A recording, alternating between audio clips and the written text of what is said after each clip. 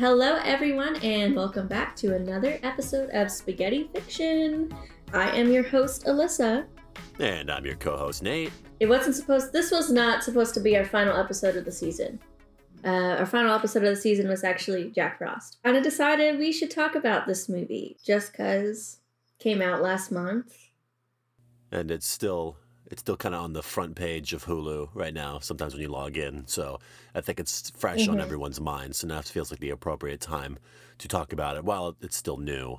Yeah, and this is the first episode we've done where we actually talk about something topical. Yes. So that's new for us. Definitely something that I want to hopefully be able to do more in the future. Because usually we're just digging around in the 80s and 90s, 2000s. Stuff we remember was bad when we were kids. But no, this is brand new. So I'm excited. I'm excited to talk about it. So we're talking about Run, the film that premiered on Hulu. The person that directed it, directed and written by Anish Chaganty, I think is how you pronounce it, and also written by Seb Ohanian, who actually they both wrote in. They created that movie that came out a couple years ago, Searching. I don't know if you've heard of that one. No. It's a similar movie or concept, like Unfriended, like everything's done through like computers and stuff, but it's actually not horrendous. It's just about this guy trying to find out what happened to his daughter because she went missing. That one's actually really good. I do recommend watching that movie instead of Unfriended. But that's not what we're here to talk about. We are talking about 2020's Run, streaming on Hulu now. It stars Sarah Paulson and Kira Allen. Everybody knows who Sarah Paulson is, right? No. Do you not, actually? I actually don't. Well, she's this really big actress. She's in, I think, pretty much every season of American Horror Story. That's how I was introduced to her. I really like her. Oh, yeah. And I think she did a great job in this movie. A lot of the episodes or seasons of American Horror Story, they have her playing some kind of character that's kind of like similar to this. They're also, I guess it's one of the reasons why people were really interested in this movie, because everybody else in the cast you don't know. Like, I didn't know who Kira was. I think the credits said it was introducing her. This might have been her first major role.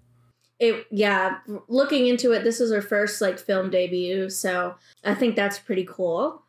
So just to kind of give a quick plot summary, thanks to IMDb, just for those who haven't seen this movie yet.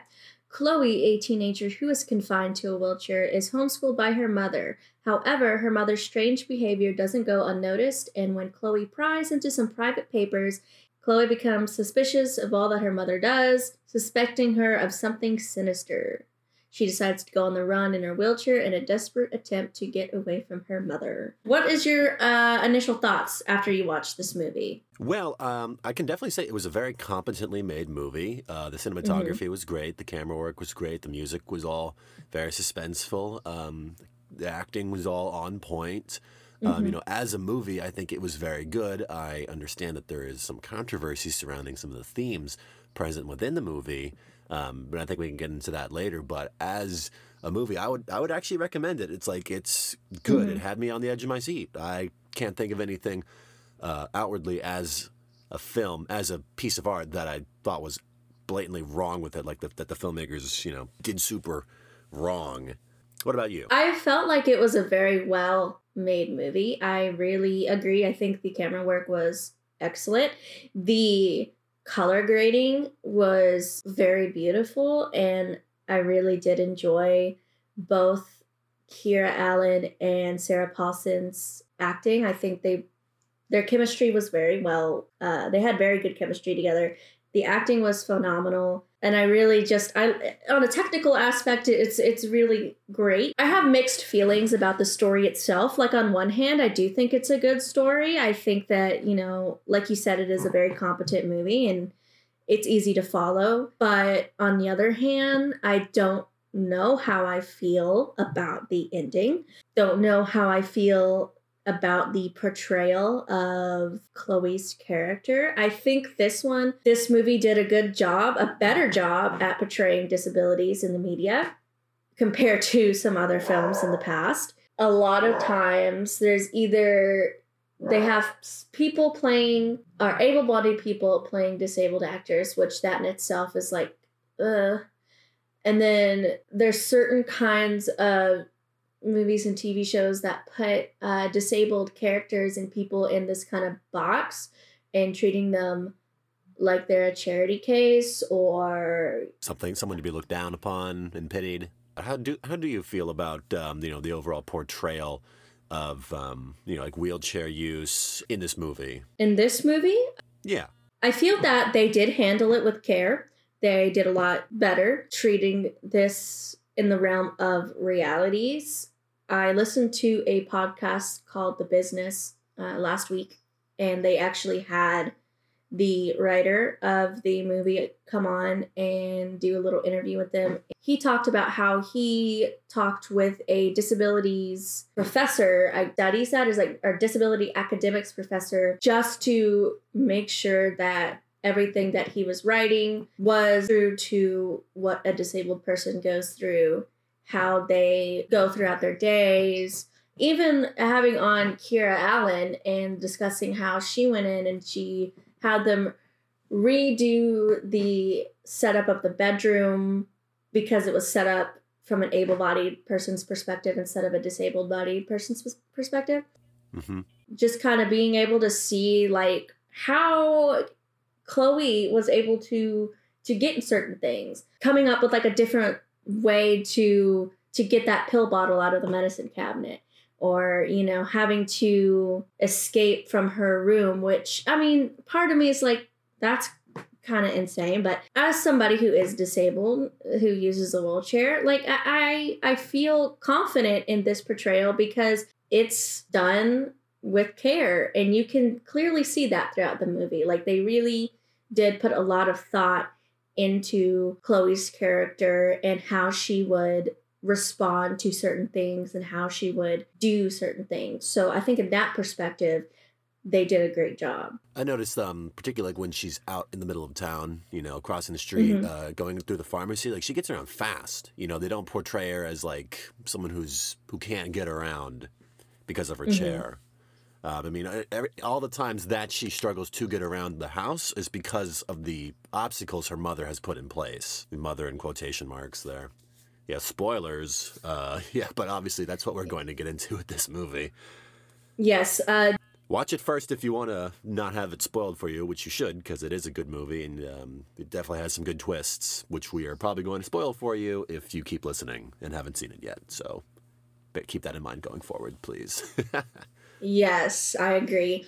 I do want to kind of point out as a blanket statement regarding disability in general, for those of you who aren't aware or are not around disabled people very often in your lives, there is no one type of disability. It can be mentally, physically, you can be wheelchair bound, or it can be an invisible disability. There's so many different types, and there's so many different effects that it has on each individual person. It's not just disabled may be a generalized term, but it's not a one fits all. Just know that going into this or any sort of discussion surrounding disabilities, there's just so many categories, subcategories, and to kind of put one person in a box is just kind of not cool. So shall we dive into it? Yes, let's talk about this movie. So I want to talk about the opening, which is, in fact, I guess for some people would be really shocking. I couldn't find the text for later on, but we open up in a hospital and we get a dimly lit kind of shot of a bunch of doctors surrounding a hospital bed trying to resuscitate a baby. Is a really bold choice to me to kind of open up with that. How did you feel about this opening? I mean, I went into this movie having absolutely no idea what it was going to be about. You told me about, there's this movie called Run. I see that it was on Hulu. I thought, okay, I'm going to watch that, the day that we're going to record. I watched it earlier today, having no idea what it was even going to be about. And, that was kind of, it's like, oh, whoa, what's going on here? But it definitely kind of sets the tone for the movie. It's dark. It's unexpected. You know, I don't think I see Hmm. the concept of premature babies being explored very much in movies. Usually, when you see childbirth in movies, it's considered a miraculous thing, and it's meant to make the audience feel good. So here you see something that's kind of a stark contrast to that, and it kind of I've seen plenty of shows and stuff that kind of introduce the idea of a stillborn, miscarriage, things like. I've never seen it just kind of thrown in your face, like right at the beginning of a movie or TV show, and just seeing that close up of that baby in the INCU or NICU, actually NICU. It's very difficult. I was really genuinely surprised. I wasn't necessarily shocked by the idea of seeing a sick premature baby because I do have photos of myself in the hospital after I was born, and I looked very similar to that. But I do think it was a very strong choice, not a bad one. I think it's just a really bold choice to see. And then going into that movie, especially if you don't know anything about it, seeing that, you're like, oh no, what? yeah, that's exactly what I felt. It just really did set that tone of, like, I guess, struggling with the idea of having a sick or dying child, or, you know, having to deal with it, or not really deal with. I feel like that's kind of a negative connotation, but having to Experience that. yeah, experience the having to take care of Like your being a mother and seeing your child all, you know, in that state, weak and helpless, and we later reveal dead, because that baby did not live, as we later find out. Unfortunately, yes, that is very true. It's a good hook. It's a hook. It definitely got me, like, interested in wanting to see what happens, you know. And so 17 years later, Diane homeschools and serves as a sole caretaker for her wheelchair user daughter, Chloe. Is chronically ill with, and I'm probably going to say this wrong, but erythema, hemochromatosis, diabetes, and paralysis. That was, they actually put like a text of all of those at the beginning, and I couldn't read them because it was so small, but I think she also had asthma. yeah, and asthma, 5, yes. I remember. Yeah, she got a lot of issues. I thought that was an interesting little choice, where the last definition of paralysis, like, you know, part of the sentence is like inability to run, and then I see that as the last word, like, oh, there's the key word there, and then all the other words fade out, and then that word is left there. Like, oh, very, very smart, very clever. Nice editing. It's like, hey, that's the name of the movie. I wonder what this is going to be about. Chloe is skilled in a lot of engineering. We see women in STEM. We love to see that. You know, and she's getting ready to move off to college. You know, she's in her senior year. Diane is in a parenting group. I'm guessing, I couldn't really tell if it was a grieving group for other parents with disabilities, with kids that had disabilities, or not. Because there was a point where one woman turned around to look at Diane after she said she was excited for Chloe to go off to college, and goes, well, aren't you worried about her because of her, you know? So that I kind of couldn't really tell what that was all about. Yeah, I'm not sure if it was just, it might have just been for parents who homeschool. And maybe they were all crying and passing around tissues because they were all about to go off to college or something. I don't know. That could have been true, because honestly, it did not register to me at all throughout this movie that Chloe was homeschooled. I don't know why I didn't realize that, because at some points I was like, why don't you just wait till you go to school to, like, call someone? Oh, wait, never mind. It's like you do get all these little cues throughout that that her mother kind of keeps her locked away. You know, there's a point where she's like trying to work on her computer, and she's like, oh, if I had an iPhone, I could look this up. So we were revealed, she doesn't have her own cell phone. She doesn't have a phone. She doesn't have any friends. Sucks, because it's like, damn, this girl literally no fucking life outside of the one that her mother created for her. And that's just, like, really fucked up, you know? Chloe's, like, really excited because she's been waiting for this acceptance letter from the University of Washington. And, you know, Diane insists that she doesn't mind Chloe leaving home to begin college life in the classroom scene. I think this scene was handled really well. And I really was impressed by Sarah Paulson's monologue about her daughter being capable, and kind of brushing off the fact, turning the tables on, like, that whole trope that you see with a lot of disabled people in media, where it's like, oh, you're disabled, oh, that means you can't do anything.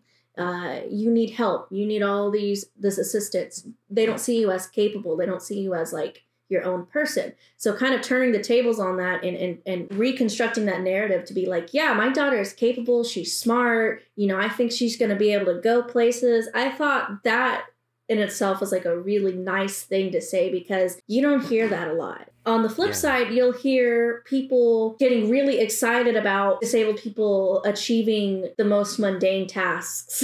I, like, from personal experience, I've had people come up to me and congratulate me for being so strong for going to college or having a job. And they're like, wow, I'm so proud of you. And I'm just like, I mean, I'm a person. It's so weird.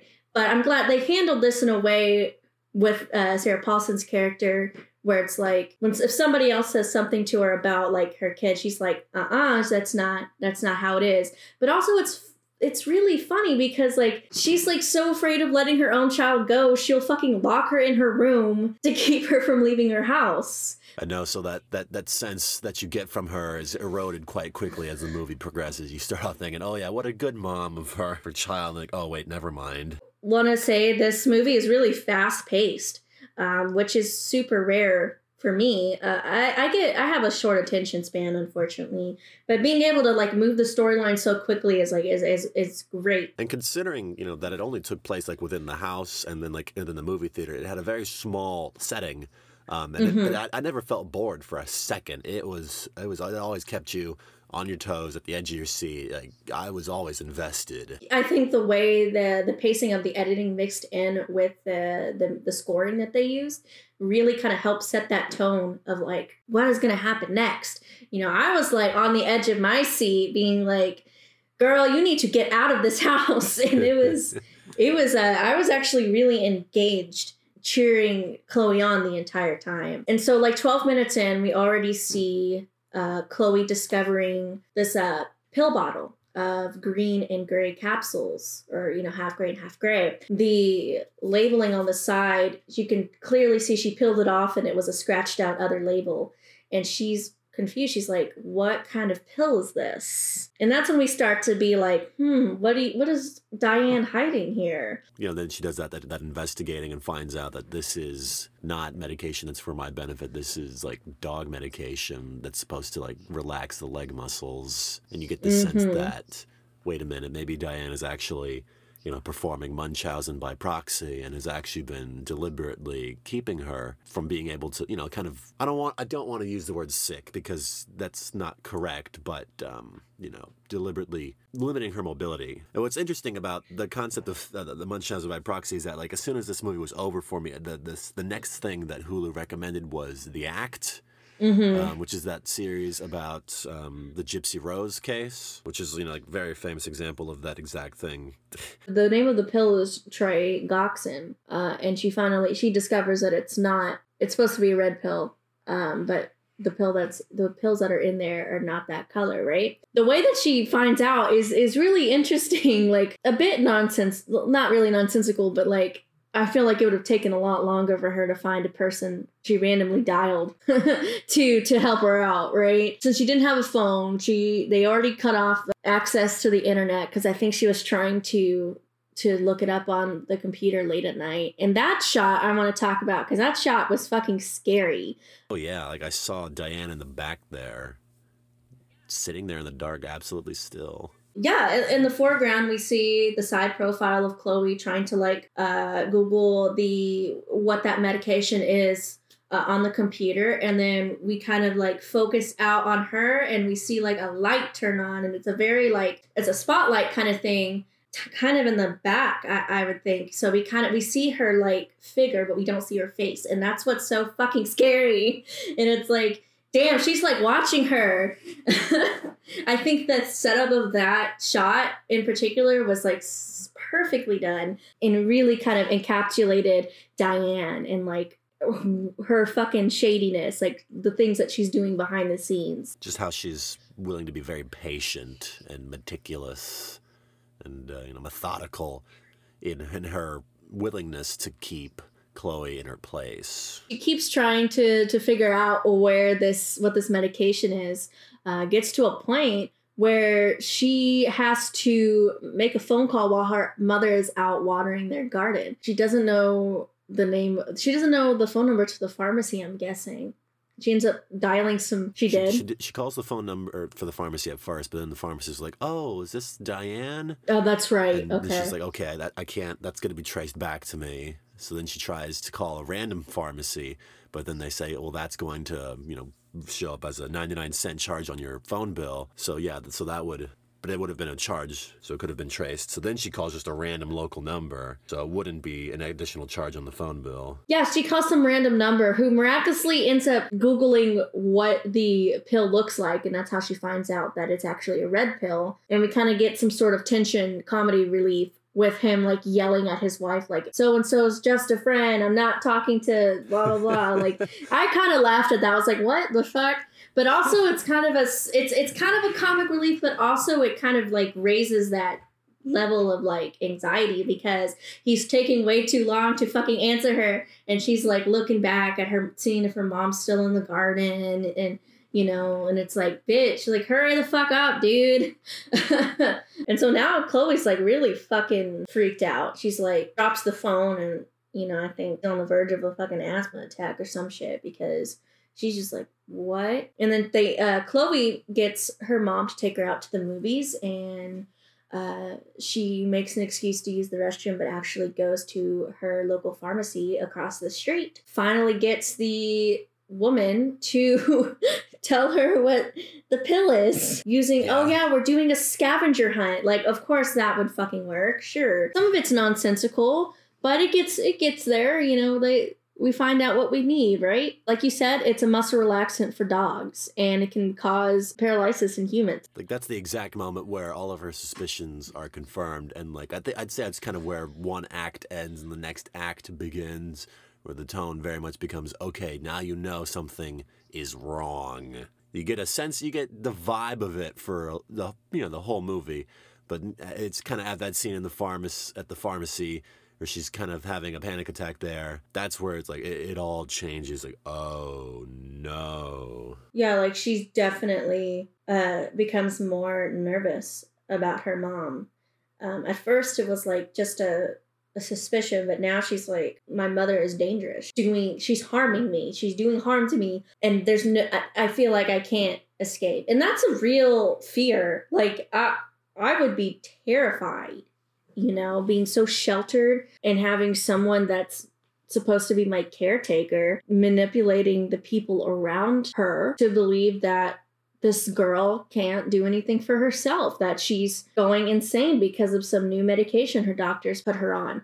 And the idea that could actually work, that could actually make people not listen to Chloe is scary.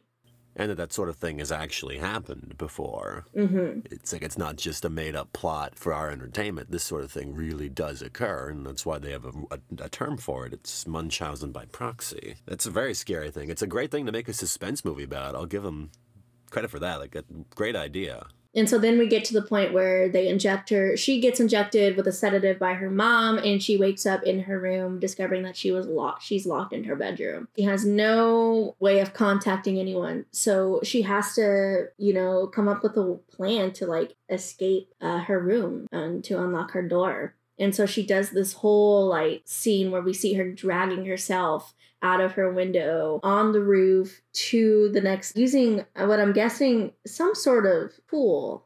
I don't know what the tool was. It looked like a soldering iron for like that she was using earlier on like that circuit board. I thought that was really clever. Like, I forgot that she had like a gulp of water just kind of in her mouth the whole time she was struggling out there. Like, I thought she was just puffing up her face, looking really exhausted, and then she does that with the heat and rapid introduction of cold water, and it's like, oh, very clever to shatter the glass, because that's something that everyone who lives up north, especially in like Washington, has to know about. Like, no, when you're thawing the ice on your windshield, you can't like just throw boiling water on it, because that'll shatter the glass. The rapid change of temperature. That was a neat little neat thing there. Yeah, I didn't know what that tool was, so I was genuinely confused. I'm not a an engineer.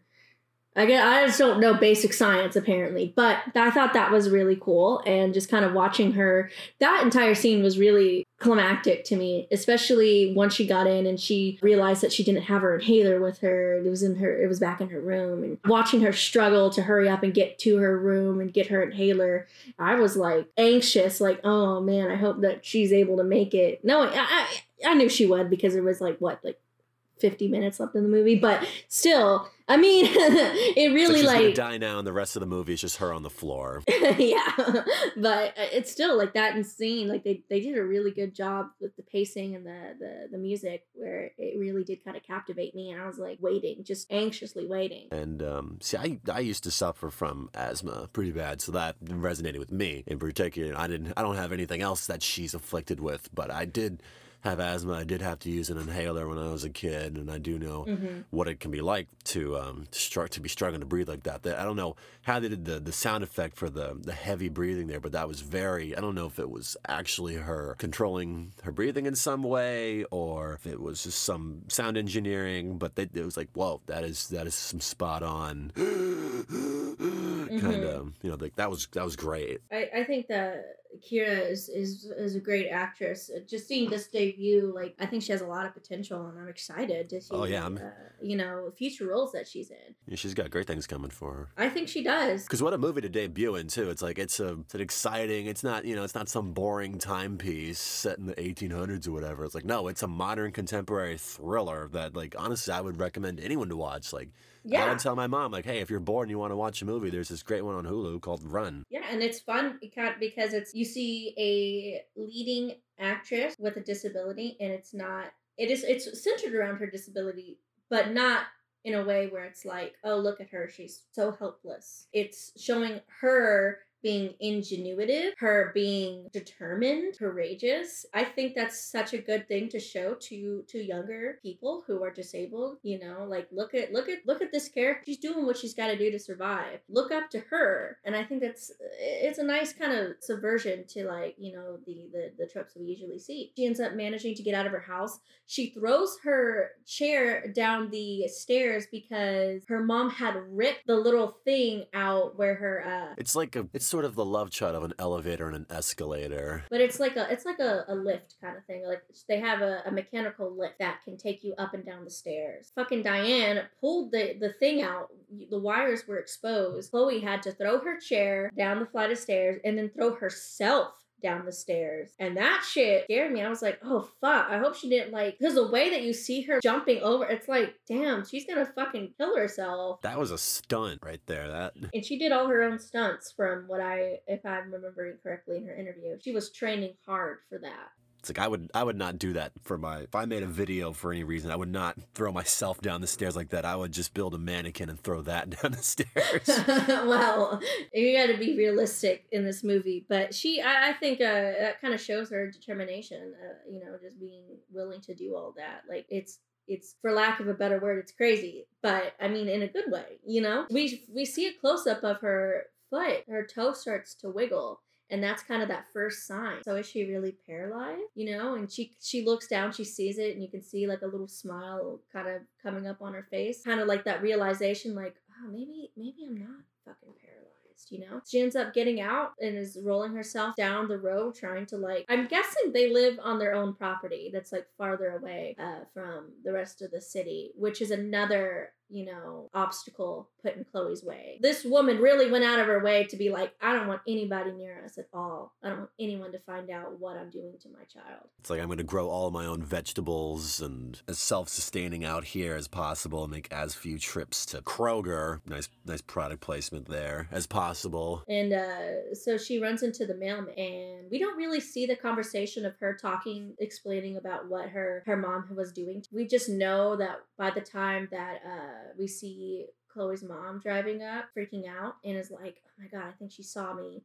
And he's like, let me take care of it. I think not having that conversation in there was a good idea, because it shows that, not only are they working on that pacing, but they're showing we believe that our audience is not stupid. It's like, yeah, the audience has been here the whole time. We know. We don't need you to do the exposition for it again. Because you see that in a lot of terrible movies where they rehash that exposition over and over again throughout the movie. And it's like, okay, we get it. Show, don't tell. And this is a good example of showing, not telling.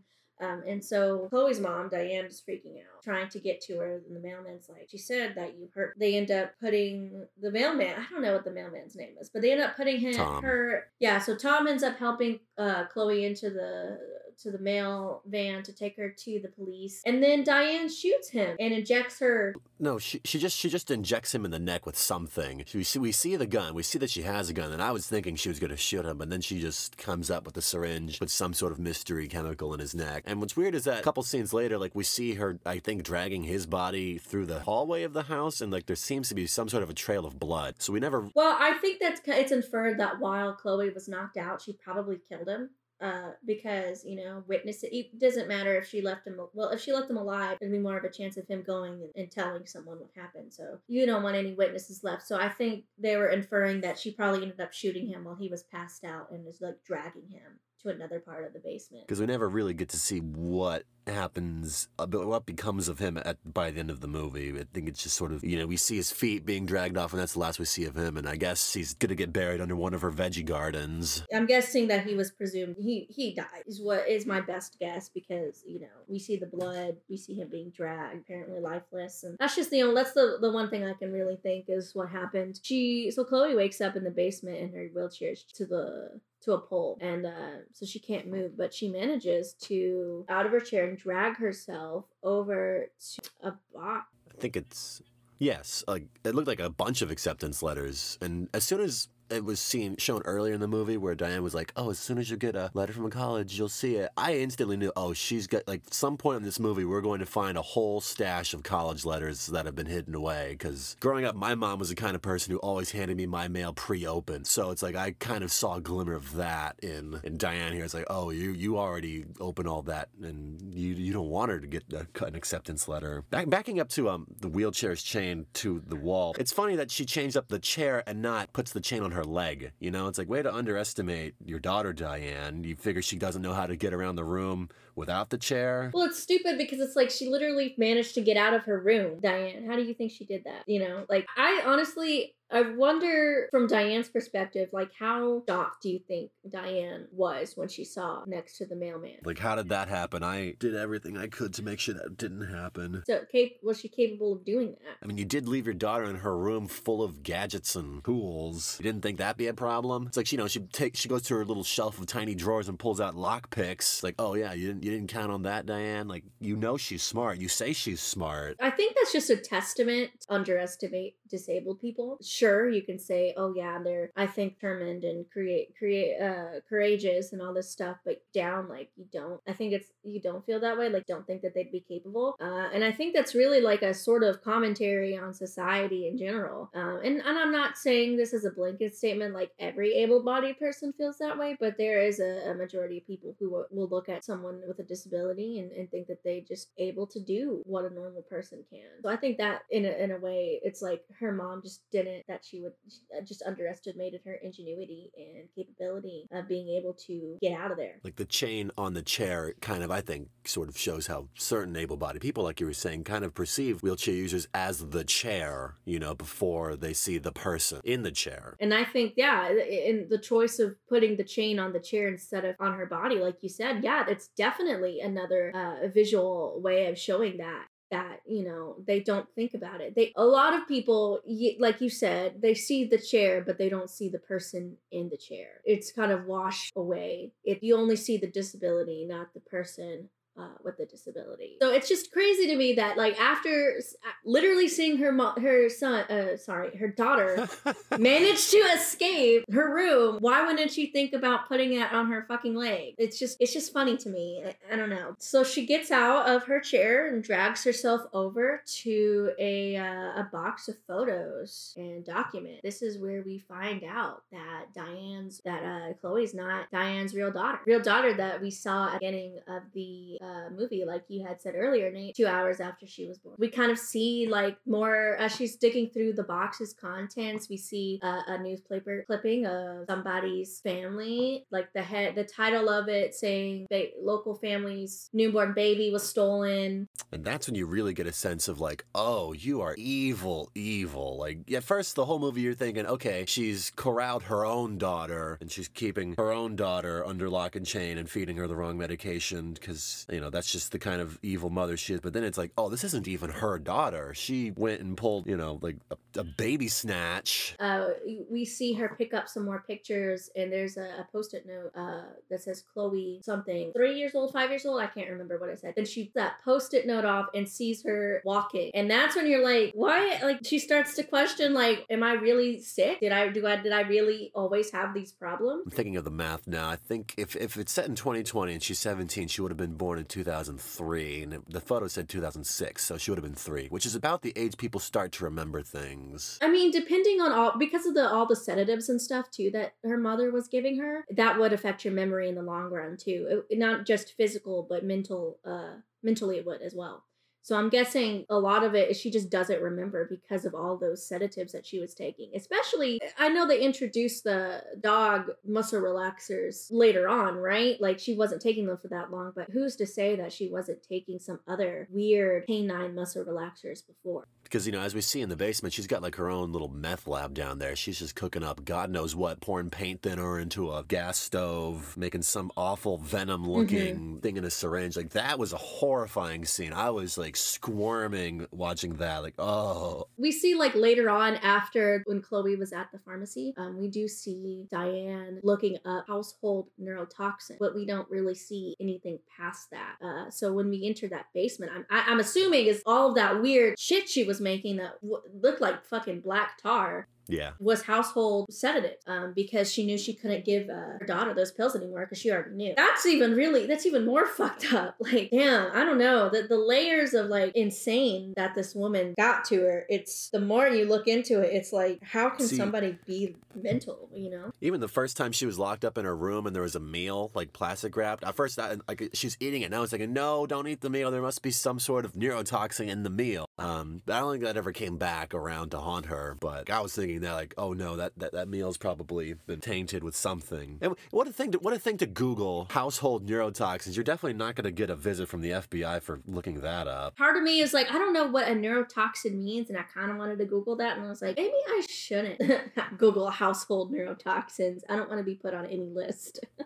Here, I'll do it. Neurotoxins are toxins that are destructive to nerve tissue, causing neurotoxicity. Neurotoxins are an extensive class of exogenous chemical neurological insults that can adversely affect function in both developing and mature nervous tissue. Yeah. Yeah, so she was being given all of that kind of neurotoxins and sedatives and stuff for a long time. And I think in the long run, yeah, that's definitely gonna mess you up pretty badly. And so she just like coming to that revelation, she's fucking even more terrified, as would I, to know that not only was my mother feeding me medicine, she's not even my mom, and I might not even be sick in the first place. I might not even have been wheelchair bound. Like that would be just a complete mental break of things to realize within like a 24-hour period of time. Like your entire perception of reality shattered. Everything that I've been going through, like you kind of wonder, like, is this who I really am? You don't know who your real sense of self is, and that's terrifying to think about. Really, we finally see after she discovered this, Diane walks in on her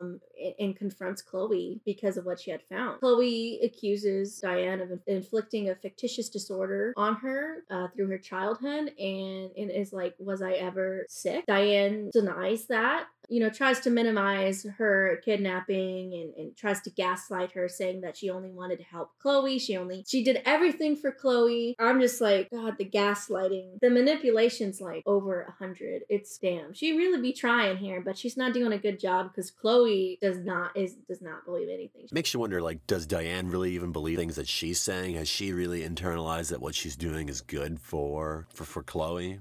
That's a good good question to Like, pose what is the because level of her delusion? after years of doing this, I'm sure she probably eventually believed she really was doing this for her daughter. But in reality, she was doing this for her because she couldn't with the fact that her real daughter. We see her going to her little lab, fills a syringe with a neurotoxin, which it looks like tar to me, like it was all black. And am I remembering that correctly? Do you remember Oh yeah, that? you are. Like I was saying, like it reminded me of Venom. You know, the alien symbiote. Mm-hmm. Or molasses. That's also what I would compare it gross. to. Yeah, and she Black tries tar to. molasses, yes.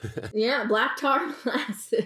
Chloe at this point is like, manages to lock herself in a closet, drinks a household poison. It's forcing Diane to end up having to take her to the hospital. Then feel like for a second there's a sense of relief, like finally maybe she'll actually be able to tell somebody what's going on. No, because she's got a tube in her mouth, can't say anything. She's very weak. She can barely move. God. See, I think that scene where she drinks whatever it was in that brown bottle is it's very interesting because obviously the theme throughout the movie is that Diane has been using all of these substances to manipulate and control her. And for the first time, we see her flipping the script and using it to manipulate and control Diane, which is what really makes it such an interesting scene. Yeah, I didn't even think about that. That's a really good point. It's like, fuck you, how does this feel? Well, and that's further expressed later on at the ending that we'll get to soon. She wakes up, she can't move, she's got a tube like stuck in her throat. She tries to get a nurse to help her, to give her like a pen or something to kind of write out. Can't even get a pen. Can't even get a pen because they are under the assumption that she tried to commit suicide, so they gotta have her on 72-hour lockdown.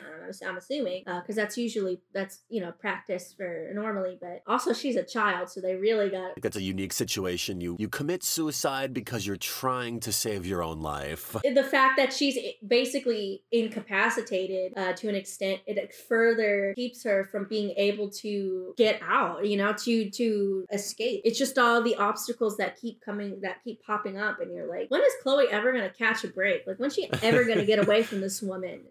You start to get really like down about it, You really feel like you're in like the same boat with her, like in some sort of a whirlwind of a maelstrom storm, just being tossed around. Like, when is the storm going to end, and when are we going to see calm seas? Mm-hmm. She's starting to write this note on a pad of paper with a dull crayon, and she's like really struggling here.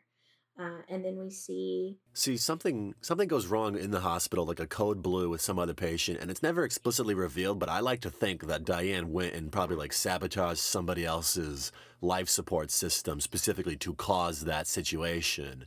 I think that had to have been deliberately planned. I don't think that was just a happy coincidence for Diane that somebody else needed every other medical professional in the building to run towards them. I think she did that on purpose because she was immediately outside the door as soon as the coast was clear, ready to rip all the tubes out of Chloe's body and stuff her into a chair, tie her to the chair, and wheel her out of there. Insane. Yeah, I agree. Like, it's not. I cannot see that as purely coincidental. I do agree that I think Diane somehow managed to sabotage that. Makes you wonder, like, how many people did she hurt or kill to uphold her happy little life that she had going there? I mean, she's willing to kill a mailman. She's willing to kill people to keep her daughter sedated and to be able to control her life. The lengths that you go to continue to manipulate and abuse someone, it's wow. It's a lot. It's definitely a lot. So then she's wheeling her out of there. Everyone's looking like, she's got her covered with the blanket so you don't see that she's tied up, and she can't talk, and everyone just sort of looks like what's happening right there going down the hallway is totally normal. Nobody shows any concern or acts like there's any cause for alarm, and that's frustrating for you, the viewer. Like, no, somebody please stop this mad woman. You're putting yourself in her shoes where she can't even like talk, and you're just like, oh man, I'm so angry because like she can't even yell out, help me. There's all these people that are looking at her and she can't even say anything. And it's such a frustrating thing to see. We finally get to an escalator. Turns out it's broken. She can't go down it. Chloe finally is able to have some sort of movement in her legs where she manages to keep her feet on the floor, keeping Diane unable to move her. The reasoning is because she saw the banner for the college that she got accepted into. That was the medical wing, the medical college she wanted to go to. And I think that really kind of ties in that thematic element of Chloe and independence. She's fighting, she's determined to gain her own independence, to be able to take care of herself. And I think seeing that banner gave her that realization. I don't want to be controlled, I want to be in control. It's a turning point in her character, I think, in a way that is very quick, but I think it was well done. I think you really kind of see that in her. Yeah, because I think going to college for a lot of young people can be liberation from like an abusive household in all kinds of various situations, in all kinds of various means. College is kind of like the cusp of independence and adulthood. I mean, I remember watching this and just being kind of amused at how, considering, because I'm done with college, and now watching a young person being so excited to go to college, like that has nothing to do with what we're talking about here. That amused me, seeing someone like eagerly awaiting acceptance letters, like, oh, I remember when that was me. I mean, for a lot of people, regardless of whether they came from an abusive household or not, it's their first sign of freedom, first sign of being able to be out on their own. And I think just her seeing that just kind of sparked that reminder, like that anger, and using that anger to keep her quote unquote mother from continuing to harm her and isolate her from everyone. By this point, the security's already been notified. They're trying to find her, and they finally run up to her. Diane's got her gun out and is, God, I wish I knew, like, I can't remember exactly what she said. She said, "We are going home," and then someone shoots her in the shoulder. She falls backwards, tumbles down the stairs, and that is just such a satisfying scene, because it's like the first time, it's like, oh, you breathe this enormous sigh of relief, like, oh, thank God that nightmare woman has been neutralized. And you see the nurse come over and start comforting Chloe, who looks like she's in shock. And like she doesn't show like signs of instant happiness and gratitude to be free. Like, obviously that everything that had just happened was traumatizing, and she's still coming to terms with all of it in that moment. And I think the music was very muted. Like she's kind of in a state of disassociation. That's the word I'm looking for. Basically, yeah, disassociation. And also the fact that, that's it was her mom. And even she knew her as her mom. And even in the, like the scene that comes after with us 7 years later, where she's like visiting her in prison, I guess. She still calls her mom, yeah. And that's the scene I definitely want to kind of hit on, because it's a really interesting scene. We fast forward 7 years later, we find out that Chloe has managed to gain partial use of her legs, as we can see her walking on a cane for a little bit. She regularly visits Diane. Turns out she's bedridden and in prison. Still calls her mom, like you said. And, she's just talking to her, updating her about her life, about how she has a kid now and is developing prosthetics for children. The final ending, and it reveals the dog medication that she smuggled in through her. She had it in her mouth, forces it on Diane because she wants her to suffer like Chloe did. And it's a really twisted sense of poetic justice.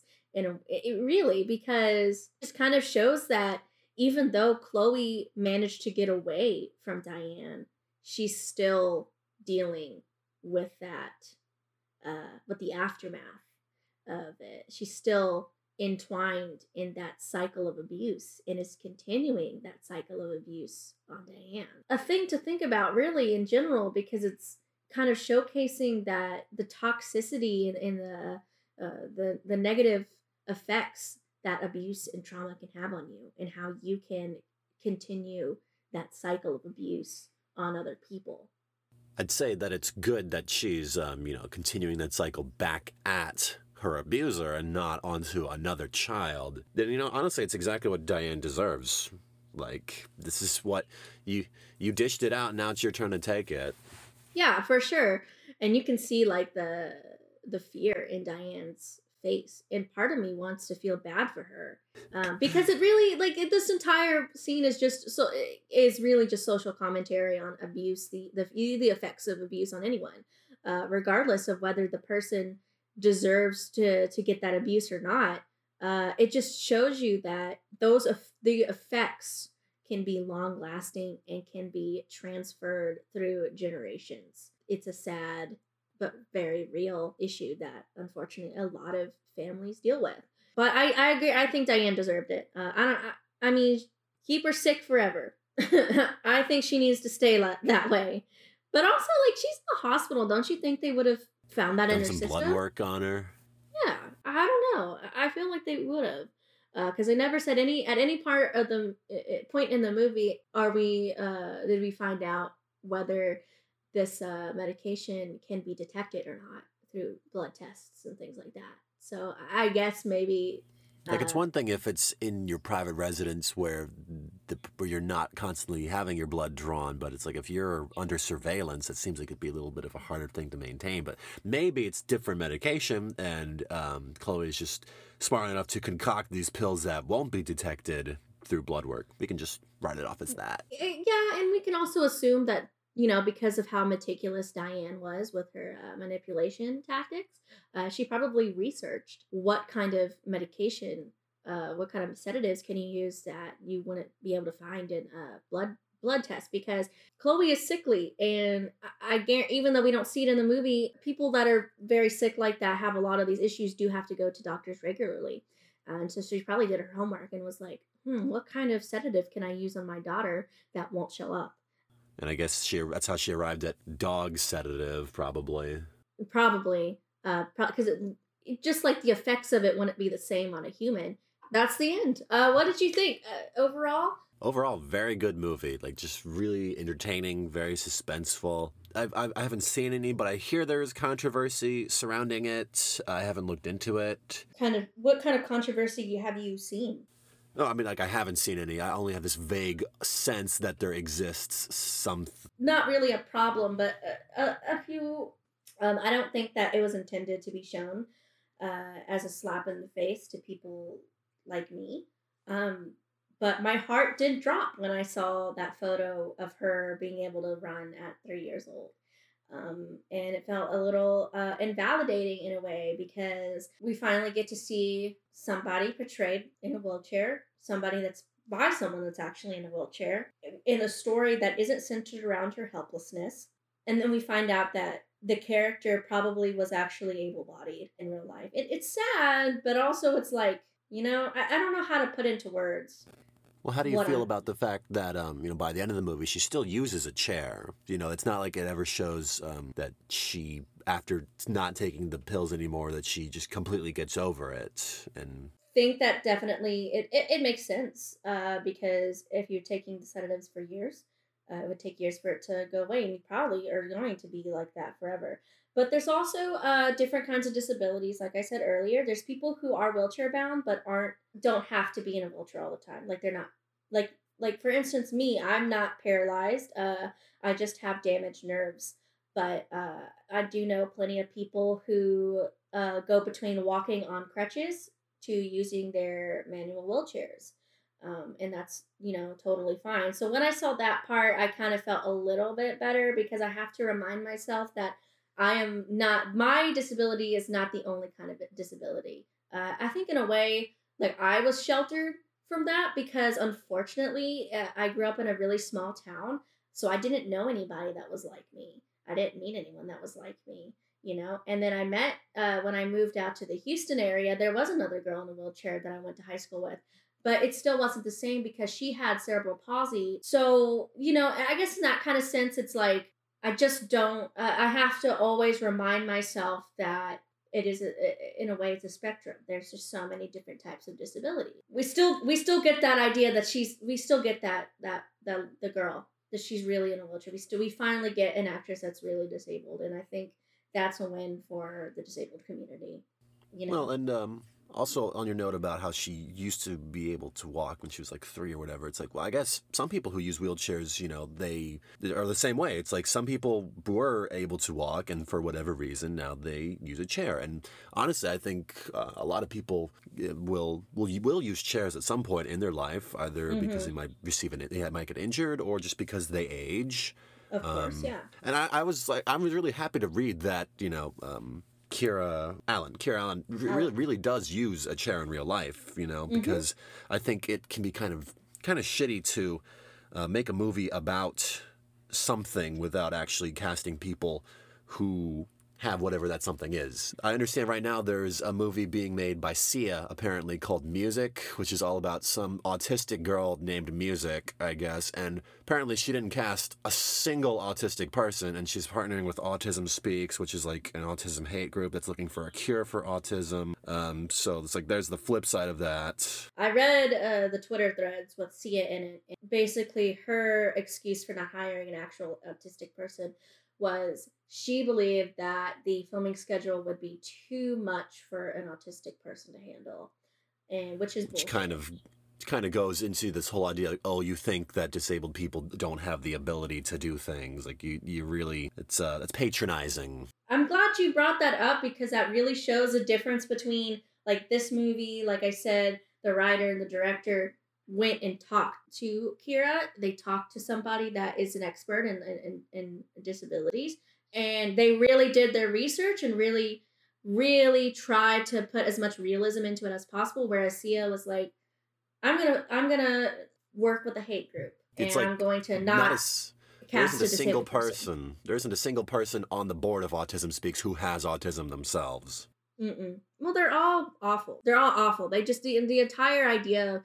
is that they think that autism is a debilitating issue that needs to go away.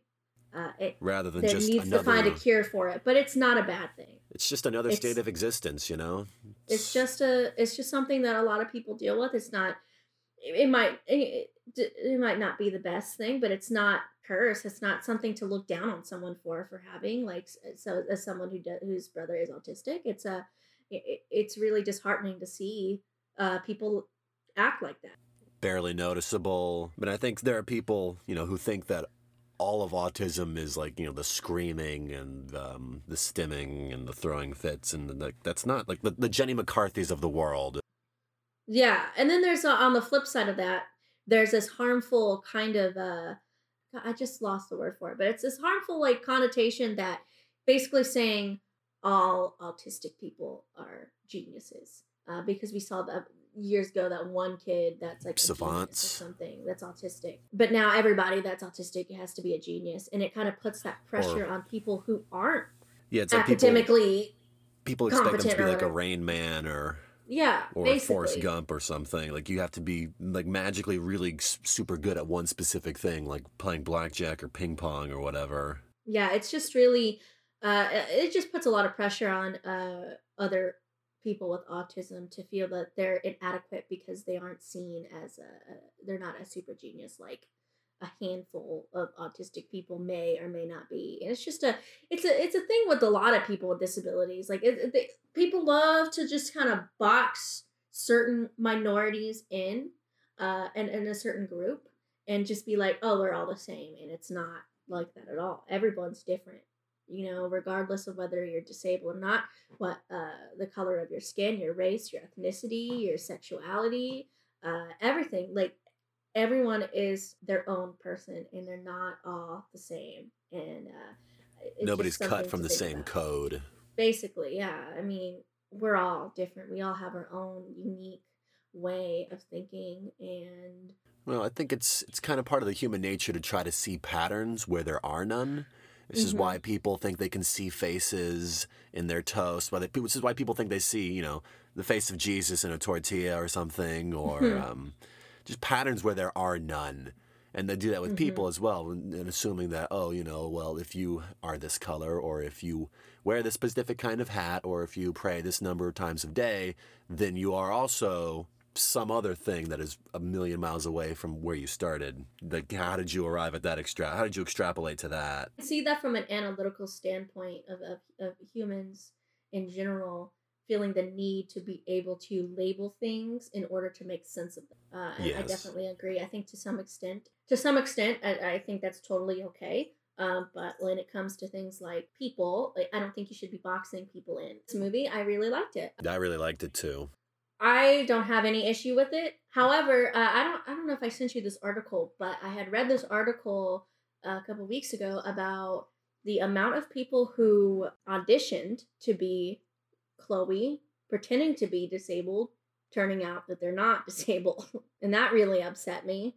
It's just, that's a slap in the face to me too, because it's like there's already so many roles out there that you can audition for that are like for able-bodied people. Why do you need to go in and, you know, like, because I think they clearly set boundaries that they're like, we're looking for someone that's actually disabled to play this role. And so I was just, when I read the article, I was just like shocked. It was, yeah. Watching it, I guess, from my perspective, the abled perspective, I think it might be possible that someone could look at this movie and think, "Hey, this is kind of portraying disability as a horror element." Like, hey, how scary would it be if your mobility was limited? I definitely can understand where that perspective comes from too. I would like to say that I am not a spokesperson for the disabled community. Because everybody's got every disabled person's going to have their own thoughts and feelings about this movie, and that's totally fine. The idea of that did cross my mind, because on one hand I can see that as being like a horror, like torture porn kind of deal, where it's like we see this, and it's just her being this girl in a wheelchair just being a girl in a wheelchair, and that being portrayed to able-bodied audience members as, oh, wouldn't that be scary if that was you? Also, on that note, it's like you can think about the fact that I think what's really horrifying is that it was inflicted. The horror is Diane being this controlling puppet master who won't let Chloe have her life. It's not that Chloe lives with disabilities. She has all the accommodations that she needs. She's obviously a very competent, capable person who's smart, and not that she needs to be. Not that she needs to be, but not that she needs to be a super genius. Oh no. But she's not. I mean, she's just a normal person. Girl. Yeah. She's something that I thought about is like lots of people live their lives as blind people. Lots of people are blind, but if somebody came along and stabbed both of your eyes out and inflicted blindness upon you, that would be a horrible thing that would definitely belong in a horror movie. If you were able to walk, or you realized you used to be able to walk and then now you can't, that's kind of a horrifying thing as an able-bodied person to watch, and you think, oh man, what if that was me? What if somebody did that to me? Technically, on a technical process, technically it's a good movie. Like, editing was great, color grading is great, the ambiance, the tone, I think they did it very well. Storyline, I mean, it is predictable, but I think they did a really good job, because I don't really care if the storyline was predictable. I think I was more interested in how they portrayed Chloe, because I already knew what it was gonna be about. I already seen the trailer and I read about it. What I didn't predict was that she was a stolen baby. I totally called like the Munchausen, and maybe if I'd seen a trailer, I would have known about that going in. But that was a complete shock to my system that she was a stolen baby. Like, whoa. We didn't see that in the trailer. I didn't see that in the trailer. I was actually really surprised by that too. That was they used that in the trailer on purpose to get people to watch it, to be intrigued by it. Obviously, you got to find something that people want to watch. Give people enough of a sense of what's going to happen. What is this about? You can't just say, here's a movie about a girl who wants to go to college.